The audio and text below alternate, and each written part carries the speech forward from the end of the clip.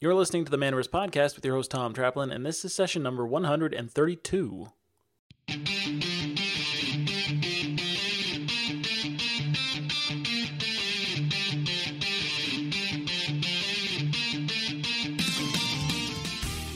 A digital marketing strategy is crucial to your game store's success. In order to grow, you need to get your store in front of new customers. And the most effective way to do that is online, using strategies like Google Ads, email marketing, social media, and content marketing. This is where the Manaverse Marketing Agency comes in. We bring in new customers to your online store and physical storefront using a comprehensive digital marketing strategy that we build around your brand and existing operation and then implement for you.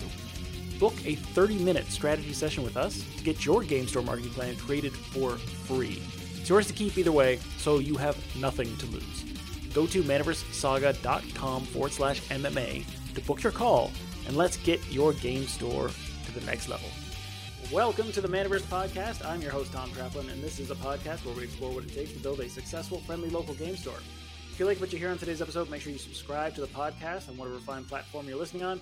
And if you're listening to this on YouTube, hit the like and subscribe button. As always, you can find the notes and links mentioned in today's episode at manaversesaga.com. Today, we've got Michael McKinney on the podcast. Michael is the logistics manager of 95 MTG and 95 Game Center in Wilmington, and we're going to talk about some of the more interesting aspects of running a game store as somebody who's part of the team and not just the owner, and get a slightly different perspective than some of the past interviews that we've had on the podcast. So, welcome to the podcast, Michael. I'm glad that you're here and that we can have this conversation. Glad to be here. Thank you very much for joining me today. Let's get started in the beginning. So let's go back in time. You said while we were getting ready for this and we were doing the prep that you've been in this industry for quite a long time, quite a while at this point. How did you get started in this business? Why did you get into this industry? Just tell the tale of 95 Game Center and your involvement in the operation. Yeah, so just got back into Magic one day, played as a kid, came home from college one year, and my brothers were playing, and now I had a job, I had money, a car to get to tournaments, and then I just wanted to play Magic for free, so I was bringing boxes out to college and running drafts, selling extra singles, and then one of my friends, like a guy I used to do business with, a good friend now for years, brought me on to Venda Grand Prix. Started buying cards at Grand Prix for him, just getting more experience, moving up. Came to work for 95. We've been a Grand Prix vendor since about 2012, 2013. Over the years, just the company grew, bigger office, and now we have an office that needed a bigger office with a game store front. Figured why not open it. I've been in doing the game stores as a side hobby outside of Wilmington for a while, and just came on as the store manager as well now. Interesting. So the business started off as, it sounds like a traveling vendor kind of situation where it was online sales plus also event sales. You didn't necessarily have this physical retail space to begin with. Correct. It's mostly been, at shows, doing sales. What used to be, 30 Grand Prix a year, thing like that. So every other weekend. And then between that, regular, our own website, eBay, Amazon, TCG players, online sales. Interesting way to get things started. Normally there's a retail thing and then the business grows up from that kind of a starting point. It's a little bit reversed in that it's something that was online and more abstract because there was no physical location that people could come to. Absolutely. So many vendors are they have a storefront. They're bringing singles back to their local communities or crowds, or they have the in-store needs. And we just kept getting so big and just needing bigger spaces that we're we might as well just open a store at this point. That's an interesting jump. So I guess my first question would be, why not just keep growing the operation as more of maybe get a warehouse? Why go into the retail realm, I think part of it is just the local game stores in the area are not always viewed as the best, or there's just they don't have everything as far as community-wise. It's easier for us to offer a huge selection of Magic cards or singles because we do all the big shows. Obviously, post-COVID is when we opened, so there were less stores in most areas. A lot of places closed. There's less shows. So it gives, our staff something else to do, more hours, and keeps people employed, keeps people working, gives back to the community a little bit more. We charge, whatever TCG is minus the fees. So people get 15% discount just for being in store. And really just want to have a nice place for people to play, and less so about like making the storefront the business. We make our money doing the singles, doing the show, so we can provide just concentrate in a nice, clean, like gaming experience for people in the community. Interesting. So the retail side of things is almost the service side of the business, and the actual core elements are, like you said, the shows and the traveling and the vending and that sort of thing. And right. That's interesting. It's a very different way of going about doing that. Can you describe the store a little bit? Like, so for people who've never been or have no idea what what the experience is like, what is it like going into the game center?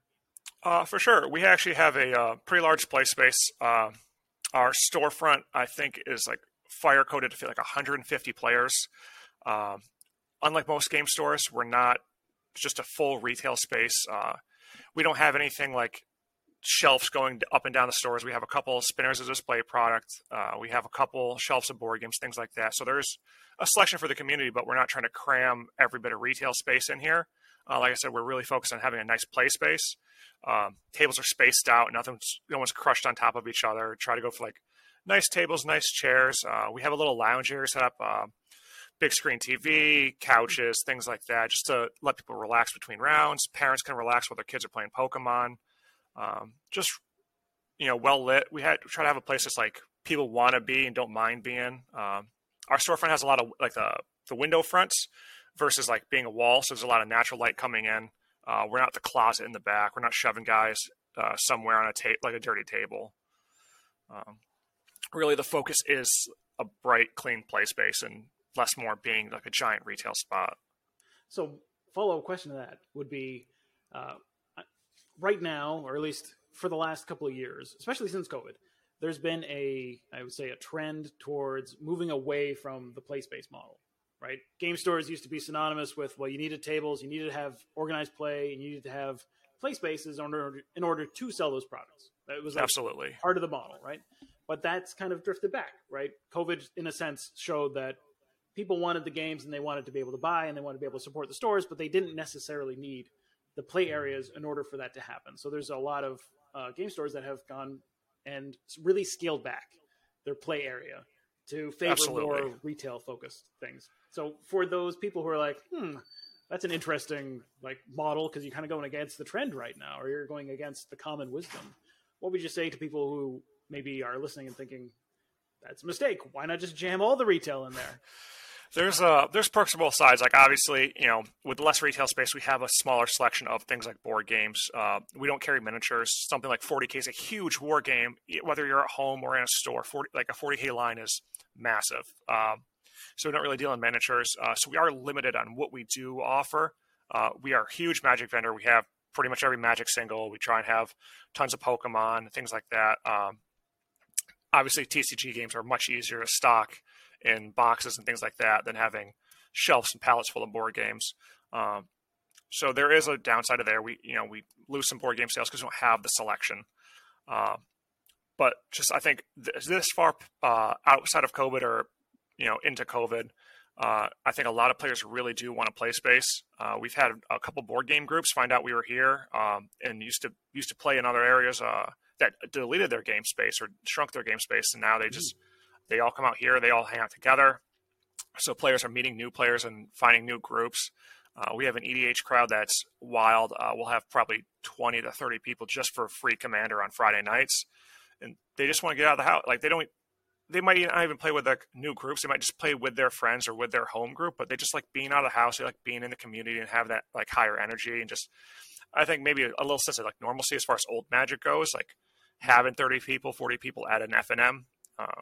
And just like being around other Magic players, I think is like a nice bonus. But like I said, there's definitely like ups and downs to reducing the retail space and like carrying less stuff and having that focus on play space. It doesn't generate revenue most of the hours of the day. But I think, like I said, we're really about like a community and have a nice play space and just getting people here to just hang out and play cards. Yeah, that is the general argument, is that like every square footage of your space needs to generate some sort of a revenue, and generally play space. That's a very hard way to tie into revenue generating activity. Like unless you're running an event and you're actually doing ticket sales or something like that, it's hard to really tie that to increased sales of your stock. Of course. At least that's the challenge. That's the assumption, and then that seemed to be maybe proven wrong. So, I have two questions. Do you do the pay to play model, or can people just come in and hang out? So it's free table space. You don't have to pay to play. There's no table rentals or anything like that. We have D&D groups that come in. The old adage for like LGS is like, oh, they're going to buy, like people buy snacks and things like that. And they do. We still carry dice for everybody, carry books for everybody. The big part really is the Magic singles inventory we have, because we're such a big online vendor and because we have the opportunity to do all these conventions and shows to bring all that stock in. We sell just loads of Magic singles in store pretty much every day of the week because we have that established, Commander crowd. Even it's free to play. We don't charge entry for it. We do have paid tournaments, drafts, RCQs, modern events, things like that. Our big focus is still, even there, paying out 100% in-store credit, or paying out in pack, like a lot extra packs and things like that. Okay, yeah, that makes sense. I'm sure there is like the mix of organized play and free to join kind of things. That was also part of the trend, is that if you do have a play space now, it's become more common to directly monetize it instead of saying, hey, anyone is welcome to come hang out and just spend all day sitting at the tables playing with their friends. Normally there's like an hourly fee or some sort of a membership or something along those lines to try and make that space pay for itself in a way that's easily tracked. For sure. I actually know another LGS owner who has a place that's strictly pay to play, but the model works for him. I think you just have to offer the right things to make it an attractive place to still want to pay and play. If you don't have any, if there is no kind of snack bar, if there is no options of like maybe demo board games, or like if no one's coming out, it's not really an attractive thing. But if you have, hey, pay to play, like we have all this, like maybe demo board games, we have a big snack bar, we have a cafe built in, there's a reason to be there kind of thing. Mm-hmm. Or you have a good community, things like that. It really makes it worth it. I know some stores have, like, it's a pay to play, but they provide like a DM who writes all the campaigns and things like that. And as far as D&D players go, that's usually the hardest thing to find, is a DM. So having a professional who spends time making these campaigns for you is like a good experience. And I know a lot of players are happy to pay for that. Definitely. It's a good way to add value to the service of providing the play space, is also providing again, it's kind of like organized play, and it's just a different format. So the other follow-up question would be, have you noticed a correlation, in a sense, between having people in store and the sales generated, and then versus people like not being in the store and like sales falling because there's nothing going on? Like I'm guessing there is obviously a positive correlation. Otherwise, this experiment would probably not continue. But I think that is one of the biggest questions for people who are running game stores and hypothetically evaluating whether or not the play space is worth their time. Oh, absolutely. Especially with the EDH crowd, new set comes out, new decks. If there's people in store playing, they're recommending cards to each other. They're testing decks. They're improving things. They're always shopping for that new single, the upgraded single, or they want to foil their deck out because it's their new favorite deck. It's doing well, kind of thing. Same with booster packs. People want to, one person's like, oh, I want to gamble, see if I get that new $100 card. It's like, oh, you didn't get it? Oh, I'm going to get it. And then, oh, you got it? Like, I want to try and get a better card than that. So there's people being in store definitely promotes a lot of, pack sales and single sales just for playing cards. Same with the board game groups, having them come in. They're like, they try out a game they like. They have the opportunity to play a demo game, or someone else owns a copy and they brought it in. So we get orders for board games or people picking up stuff like that. And same with D&D. People want the new books, or people want alt covers. People match, their character to their set of dice. You're playing a poison class. You want to have like some green, like poison looking dice, or you want to have some fiery looking dice. So players being in the store definitely helps promote sales, especially the ancillary stuff like accessories or just new singles, upgrade singles, things like that. Yeah. That's what I figured, but I wanted to make sure and confirm that. For anyone who's wondering, it does still promote sales. It's still worth the effort. I guess it's more of a matter of how you go about doing it and the way that you structure it and the space that you are providing. I think the days of having a fold-up table and fold-up chairs and just having something, shoved to the corner are probably gone. I think if you want to have a play space that's going to generate revenue for your business and it's going to be worth the time, and it's going to be worth the energy and all the labor that's involved in managing it, it's got to be done very well. There's definitely advantages to having a permanent play space. Growing up, it was always fold-up tables in most places. And it's nice to like having a place that's like obviously dedicated to play space and not just gonna be covered up with comic book boxes and other ancillary stuff sometimes. Yeah, for sure. So you've been doing this for a while. You've been involved in this business for a number of years at this point. What are some of the? Let's go with the negatives to start things off with, and then finish on the positives. So what are some of the biggest mistakes, the biggest errors that you've seen made that, obviously they weren't fatal, but like what are some of the things that you've run into that you've seen other store owners, maybe potentially running into in the future that you would recommend to avoid? Boy, I think probably the biggest thing I've seen over the years is stores that like have price singles in the case because it's twofold where like sometimes your prices look like they're too expensive and people don't want the card because the card came down in price, or the inverse, you have a price card and it spikes and now you're selling a card for half of what it's worth kind of thing. Mm-hmm. I know a lot of stores that I've dealt with over the last 10 plus years have like changed from that. Things like Star City, TCG Player, like it's so much easier to check live prices. Just a magazine every month anymore. Mm-hmm. But I think that's really the biggest thing that like kind of throws people off because they either feel like they're getting taken advantage of, or they feel like you're slow and you're being taken advantage of. They're like, oh, I got this store, they had this card for half price. They might keep coming back, but like they're only going to buy the stuff that's wrong. Yeah, and not the reputation you want as a business either. Right. So that leads to the question: how do you manage that sort of thing? And so instead of the case model and having your cards displayed face up on a piece of glass or something like that, how does it work at 95? So actually, we don't have any singles out. We have a couple cases that they're filled with old steel product, things like that. We have everything in the kiosk model. Because we're a big online business, we have just rows and rows of boxes filled with cards, alphabetized, condition, set, everything. So when you come to the store, we have 4 different kiosks you can grab a seat at, search our entire live inventory. Everything's priced for condition, foil, full arts. It shows you everything we have in stock. Very easy to search. You could pull up all the variants, things like that. And then you basically build a cart right on the kiosk, and then we have a staff member pull the cards for you. You can check them over for condition. And then if you're happy with them, you just pay for them right then. No digging through boxes trying to find a bulk common. We have it all sorted out. Ups and downs, like it's hard. If you want to see a condition, the cards aren't right in front of you. We pull them out first, so it takes an extra minute. But outside of that, it's just everything is like I said, it's priced in-store off. Like we lose our fees on TCG Player or eBay, so we take those fees out, and just in-store customers are paying 10 to 15% less than they would online for a card.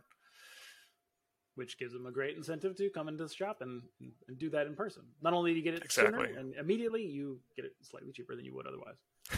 Absolutely. What platform do you use to provide this kind of a service? We actually have custom-built software. Everything pretty much in-house is coded by an in-house coder. Our cash register, our pricing software, our listing software, our kiosk, everything is done in-house, all custom. So it all works together. There are some great programs out there. Square is a good register program. TCG Player has its own kiosk system. But ours basically, none of that works together. So ours, everything is custom built, so it works together. Whether if you order cards on our website, if you order cards on eBay, if you order cards on TCG Player, order cards in store, it's all the same system. As far as how we pull the cards, how everything's sorted, and like just to provide like a good experience across the board, and just make it easy for our back end staff to deal with all this stuff. We're not checking 4 different websites; it's all one good system. Same thing with the cash register. Easy to add cards to it because you didn't order on a TCG Player kiosk, and now I'm trying to check you out with a Square register. It's all just one system, so it's all easy to add, fix things, change things. That's beautiful. I love that a lot. So that to me is fascinating. So what was the process for creating that? Because I'm sure there's probably people listening right now being like, that sounds fantastic, because that's a major headache for stores across the world, is having different systems trying to talk to each other and trying to make sure your inventory is all tracked and managed, and you're not like, you're not selling a card that you don't have in stock anymore, and like all of that stuff that's involved with that process. For sure. I couldn't get into the details on the coding process, but I know there's a lot of trial and error. We do a lot of bug testing, and just before we open it up, just running the register, making sure the new custom built register, that because we opened July of last year, so we've been in LGS for not that long, just making sure things worked and the orders were coming through and the payment going through on the register versus coming through on eBay or coming through on our website. We would still pick it up. It'd still mark the cards as being sold. So just a lot of bug testing, figuring out what we want out of a system is great. Getting feedback from the community. We keep adding new features to our kiosk system. Players are like, hey, how can I search like this? I don't want to find just like these kind of cards. Is there a search feature for that? Is there a search feature for this? So it's just always under development, always adding new stuff. Feedback from the employees. What issues do they encounter? What would make their job easier? What issues they encounter? And the same with the community. Like, we just make it vocal. We ask them like, hey, what do you think of this kiosk feature? We're like, what do you wish you could do with this? What do you want to see? From our system. And we've actually started working with another LGS in Pennsylvania who wants to use our kiosk system. So now we've been working on upgrades. What would another store want to see? What's different from that doesn't do online sales, that only does in store? What features would they need? What features do they want to see? And working with them to get feedback as well. It's just always keep developing and not just like settling. Yeah, and I'm sure there are probably tons of people listening right now thinking like, this sounds fantastic. How do I go about doing this myself? So I'm really interested in just the process of things, because having a custom solution is not available for everybody, but like it's ideal if you can manage it. Absolutely. So you're working with another store at the moment to kind of see what fits. Have you? Right. Has it been considered to kind of like turn this into like an additional service that you could like, hey, we sell we've got our own custom solution for this kind of thing? Because I'm sure there are people, like there are store owners out there who would love to have something that's built for them. That's the next thing. We've done a lot of business with the store because they don't do online sales. A lot of their excess inventory they sell to us because we burn through it online or in our store as well. So we're working with them, trying to figure out like a model if it's what kind of services can offer, like what the service is worth to different stores. Obviously want to test it because it hasn't been out of house before. We want to make sure it works on the computers they're using, like any hiccups that we have from running the service out of house in another store, and just making sure that it works properly. Making sure we can provide some tech support without being if we're not on location, kind of thing, to walk them through different processes, and just make sure things are streamlined for what they need. Based off what we need for our online business, just changing the appearance of the front ends. So rather than have our logos all over everything in their store, they have their store stuff and set up for like their clientele. That's like how they want to view products, kind of thing. So, but it's something we're absolutely looking to expand on in the future. And if it goes well with them, offer it to other stores. That sounds really good. I look forward to hearing more about this, because that is like I said, it's a big problem, at least in the industry right now. There's a lot of different solutions and there's a lot of options for, like e-commerce and that kind of thing. But the challenge is really making everything talk to each other correctly and managing all of the different systems. And if there was something that just simplified that and cut through everything, and it was also, available, because you're not the only game store to have created some sort of a custom solution, but not everyone is willing to share that and make that part of their business model.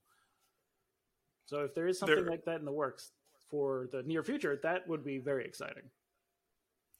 It's great software working with it for the last few years in the back end, especially having tried other products like just either listing on TCG Player with the Quick List software, or so many times Crystal Commerce goes down and now you can't do anything. Mm-hmm.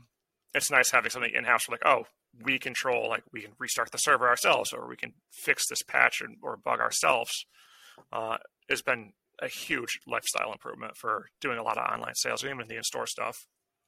Yeah, absolutely. I'm sure.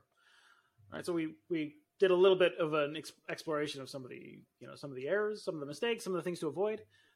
What are some of the things that you've discovered have been like major successes that you'd say this is something that game store owners should be thinking about as important, pretty much across the board? Like, what's something that you feel like this was a big win?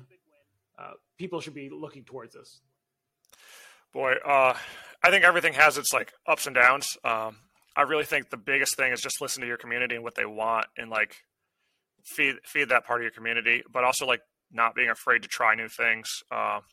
So many stores I've worked with, and so many times, like even in here, bringing in a new line of a toy or bringing in something different, and just checking it out and not being afraid to try the new stuff, try the new card games. You know, when Flesh and Blood was new or Dragon Ball Super was new, taking a chance on those things can have huge payoffs, especially if, you know, you're the only store in the community that offers something like that.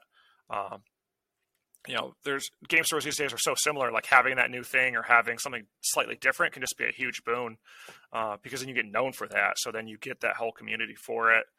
I really think a lot of stores are either like too afraid to take a chance on some things, or too afraid to like wait on things and like make their margins the other big thing. You know, some stuff just sells slower, and if you discount it, it's not going to sell faster.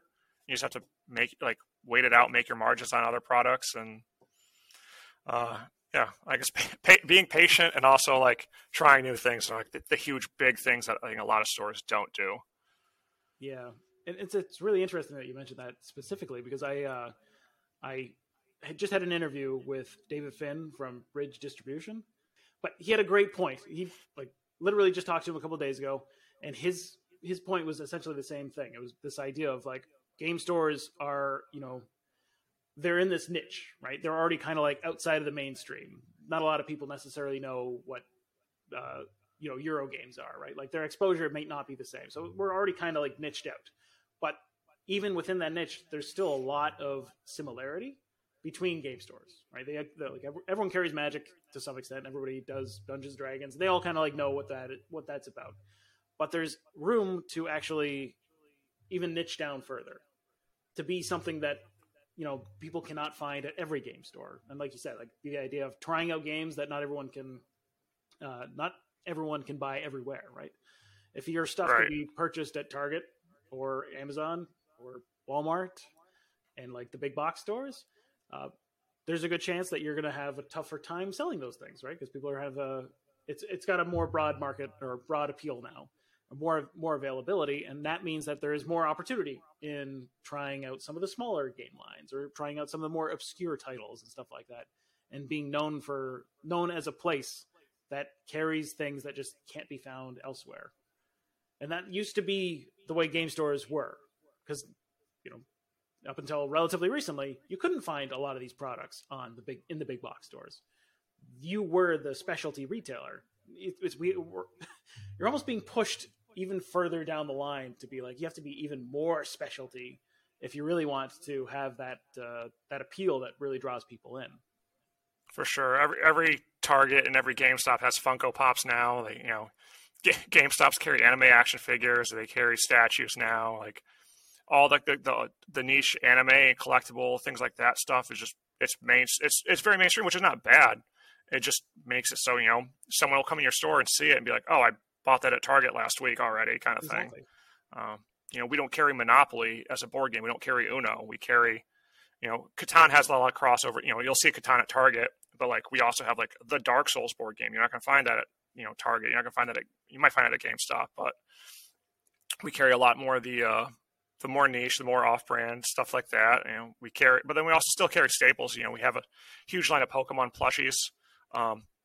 Where when you go to Walmart, you know, there might be 2 to 3 different Pokemon to pick from, where we have 140 different ones in different sizes. You know, even when you're competing with like a mainline thing like that, having the variety and having the different things is going to make you the first stop because you have the options. Exactly. Yeah. And Gigabytes Cafe, I remembered his name, the game store, great game store. You know, I apologize to David if he's listening to this. Afterwards, I didn't mean to blank on your name, but no, I got it. Put it in there. But there is a large amount of value in being the place that you can find things that can't be found elsewhere. And the idea of being more willing, or maybe being more aware of the requirement to even diversify further, I think is an interesting point that a lot of store owners should be considering. February 2023, as we record this podcast, going forward, that's going to be even more important because the main core elements of the hobby industry have become more mainstream, for good and worse. Definitely nice seeing like the hobby be more mainstream, but it definitely has taken a damper. Like, the specialty, I like the specialty game stores. Yeah, we need to step out of the comfort zone of where things have been in the past, and again, explore new areas. And I think that's something that generally businesses should be doing as often as possible, right? You gotta continually innovate. And I think game stores have, I don't want to be mean and say stagnated, but the model hasn't changed all that much up until like COVID kind of forced everything to change. And I think we're continuing to see the evolution of what people want and what customers care about. And it's being further and further refined as those core products kind of get adopted by bigger businesses that can compete on price that we just don't want to. Last couple of questions that I do want to explore are having to do with success and ultimately like really finding, what you're trying to achieve with a business and what you're trying to achieve with a game store. The theme of the podcast and what we're all trying to do is basically be successful in life. But that means a whole lot of different things to a whole lot of different people, right?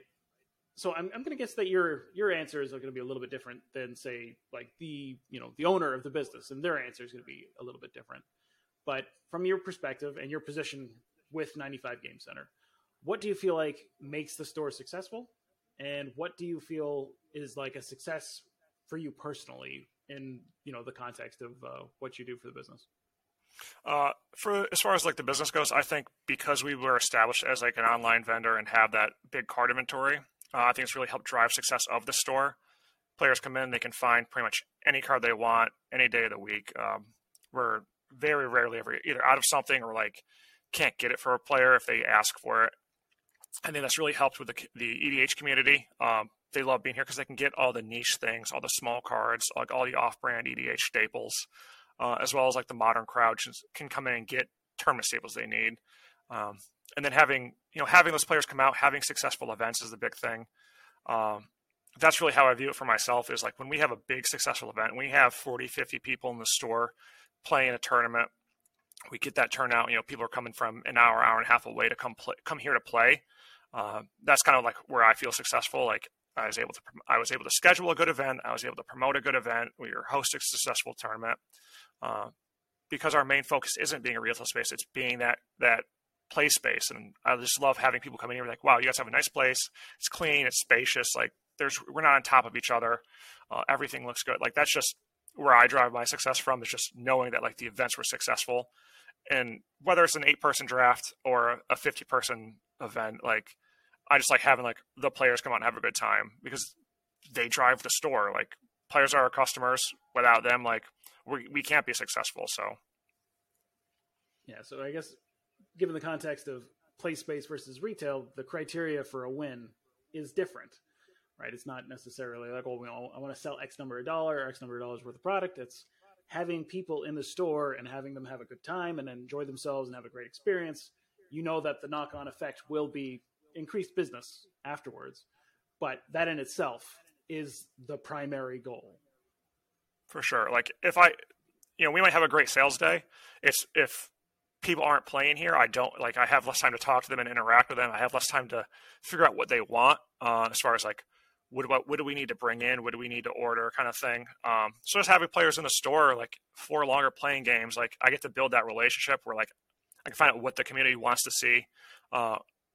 We had just had the new Phyrexia All-We-One set release. Mm-hmm. Made sure we had enough product. People want to buy things. Like, what do people want to buy from us? Knowing we have a big commander crowd, I had to buy more commander decks. So we had enough for the players of stock, where if you don't know your community, you might under order or something and get stuck with a bunch of products. and like I said, you might not have enough to sell to your community, and they go somewhere else to buy it. Or the inverse, like you might over order and now you're stuck with a bunch of dead product kind of thing. So for me, the play space and just being able to interact and like figure out what the community wants makes my job as far as ordering things and just running the store successfully a lot easier. I think it's a really good point to emphasize too, is that the more that you understand what your community wants, the more accurate you can tailor your business and what you carry to deal with that supply and demand, right? Right. And over ordering or under ordering, like both of those are problems. And you want to do that as optimally as you can. And the way that you do that is to have that information. And the way you get the information is to be tightly tapped into what your community wants. So I think that's that's an interesting point to like say, hey, there's a reason why this is valuable beyond what it does for your shop. It's valuable because it helps you plan more effectively for the future.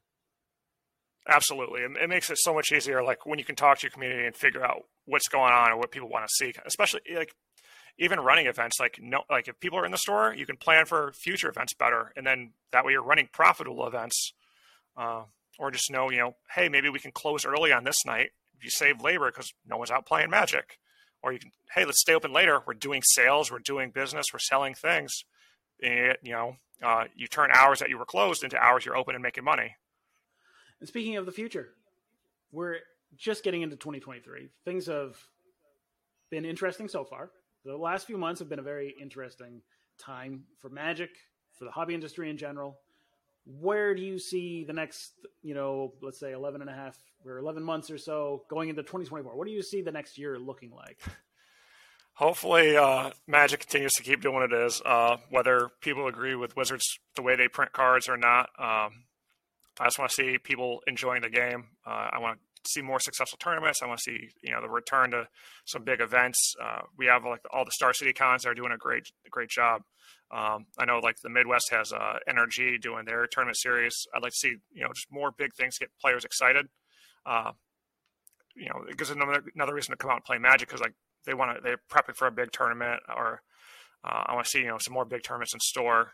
Just the community to do well.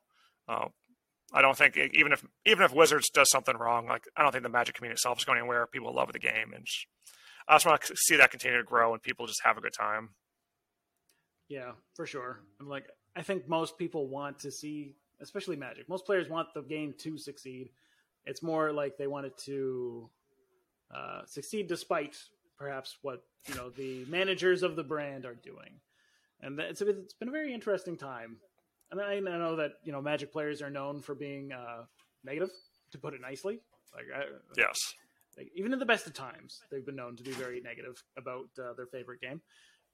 But recently, it's been more deserved than perhaps in the past. But I generally agree that I don't think it really. Like if Wizards decided that tomorrow, hey, we're going to stop printing this game, we're done, we're out of here, the game's done, we're finished. I don't think it would necessarily disappear in the way that other games have kind of died out. There's just too much momentum, too much history, too many players that are invested in the game and the game itself. Like it still has older formats that will continue to be fun and engaging, and the secondary market, which I don't think would really be that impacted by like a lack of new sets being printed on a regular basis. The game's not going anywhere. Yeah, people playing 93, 94 haven't had a new card printed in 27 years, so I don't think they mind if whatever happens to it. Exactly. Yeah, so positive thoughts. Everything's going to be great. Well, no, hopefully we're going to be going upwards and trending upwards anyways. I think that's a really good positive sentiment to kind of wrap things up on.